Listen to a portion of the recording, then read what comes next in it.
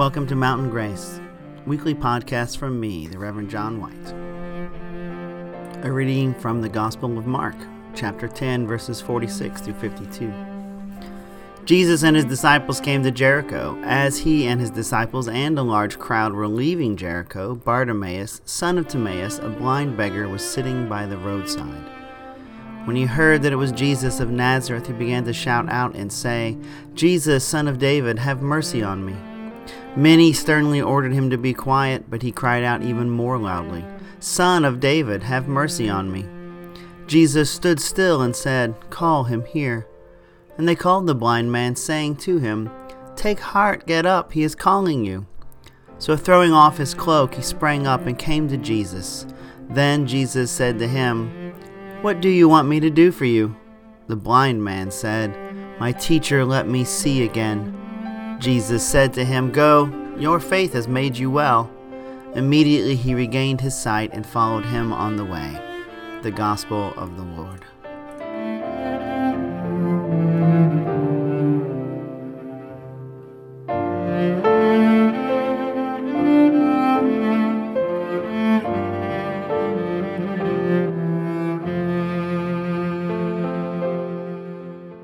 So we have today the story of blind Bartimaeus.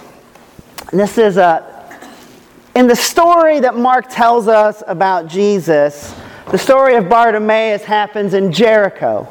And this is important because in the Gospel of Mark, this healing of Bartimaeus' blindness is Jesus' very last miracle. This is the last act of healing that Jesus does, the last sign of God's coming power in the world that Jesus offers to those who would see. Because Jesus is in Jericho on his way to Jerusalem.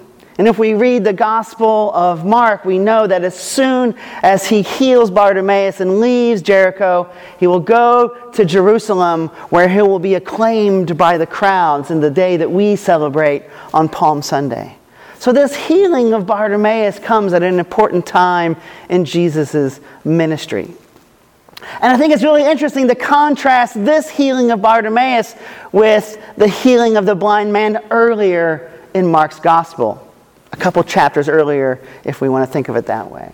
Because in the first time that Jesus heals a blind person in the Gospel of Mark, it doesn't go exactly like this one in Bartimaeus. Bartimaeus comes to Jesus and says, "Make me see again." And Jesus says, "Your faith has made you well." And immediately he could see.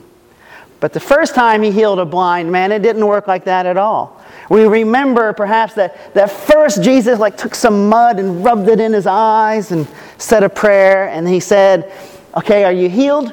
And the blind man said, "No, I can see a little bit, but it's kind of just fuzzy shapes." And so Jesus spits on his fingers and rubs his eyes again and says another prayer. And "How about now?" And now the blind man says, yeah, I can see now.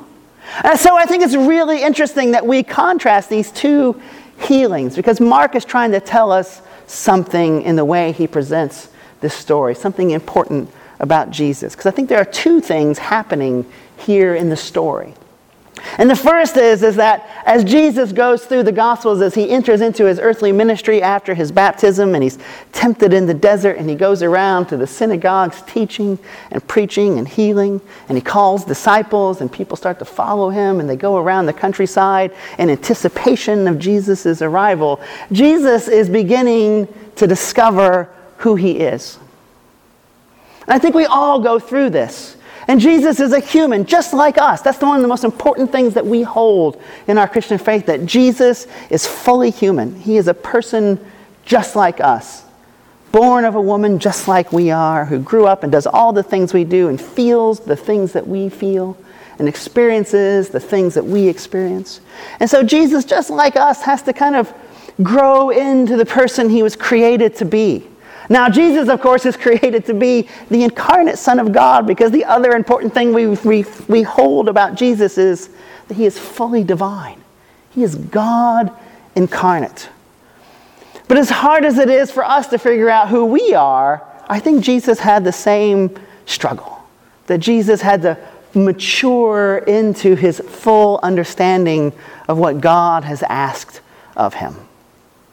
So that's an important thing that Mark is telling us. And I think that we can see in these two healings that Jesus is growing and blossoming into his fully divine self.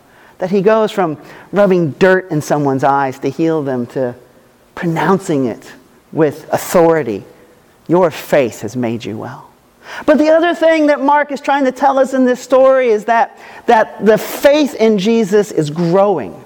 Because one of the things that Mark really wants to tell us is that it's faith that in some strange way affects God's power in the world.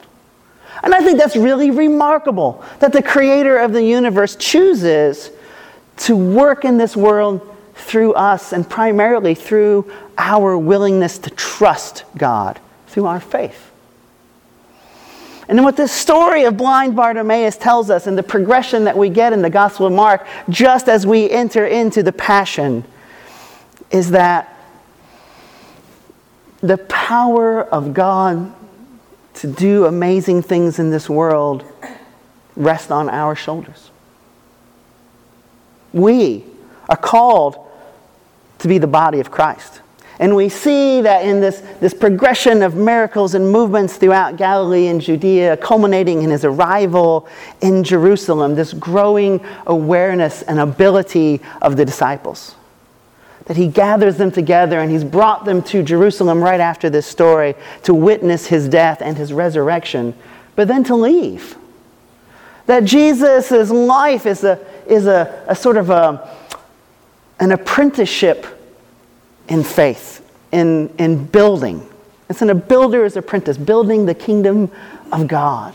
And so the disciples have been following Jesus so they can learn from his example how to build the kingdom of God, how to have faith in the face of adversity, how to trust in God when everything about us says that we would be foolish to do so.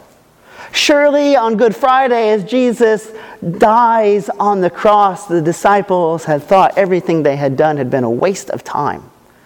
And yet on Sunday of the resurrection, their eyes are open to the possibility of God's power.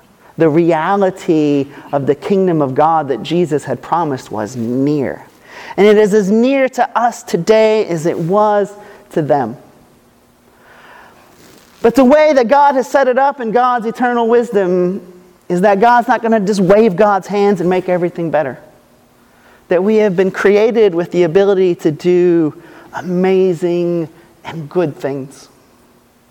But we have also tapped into a propensity to do very dark and very evil things. So Jesus invites us to walk this path of light, of righteousness, of doing good, of building the kingdom of God, of inviting us to live in the kingdom of God right now.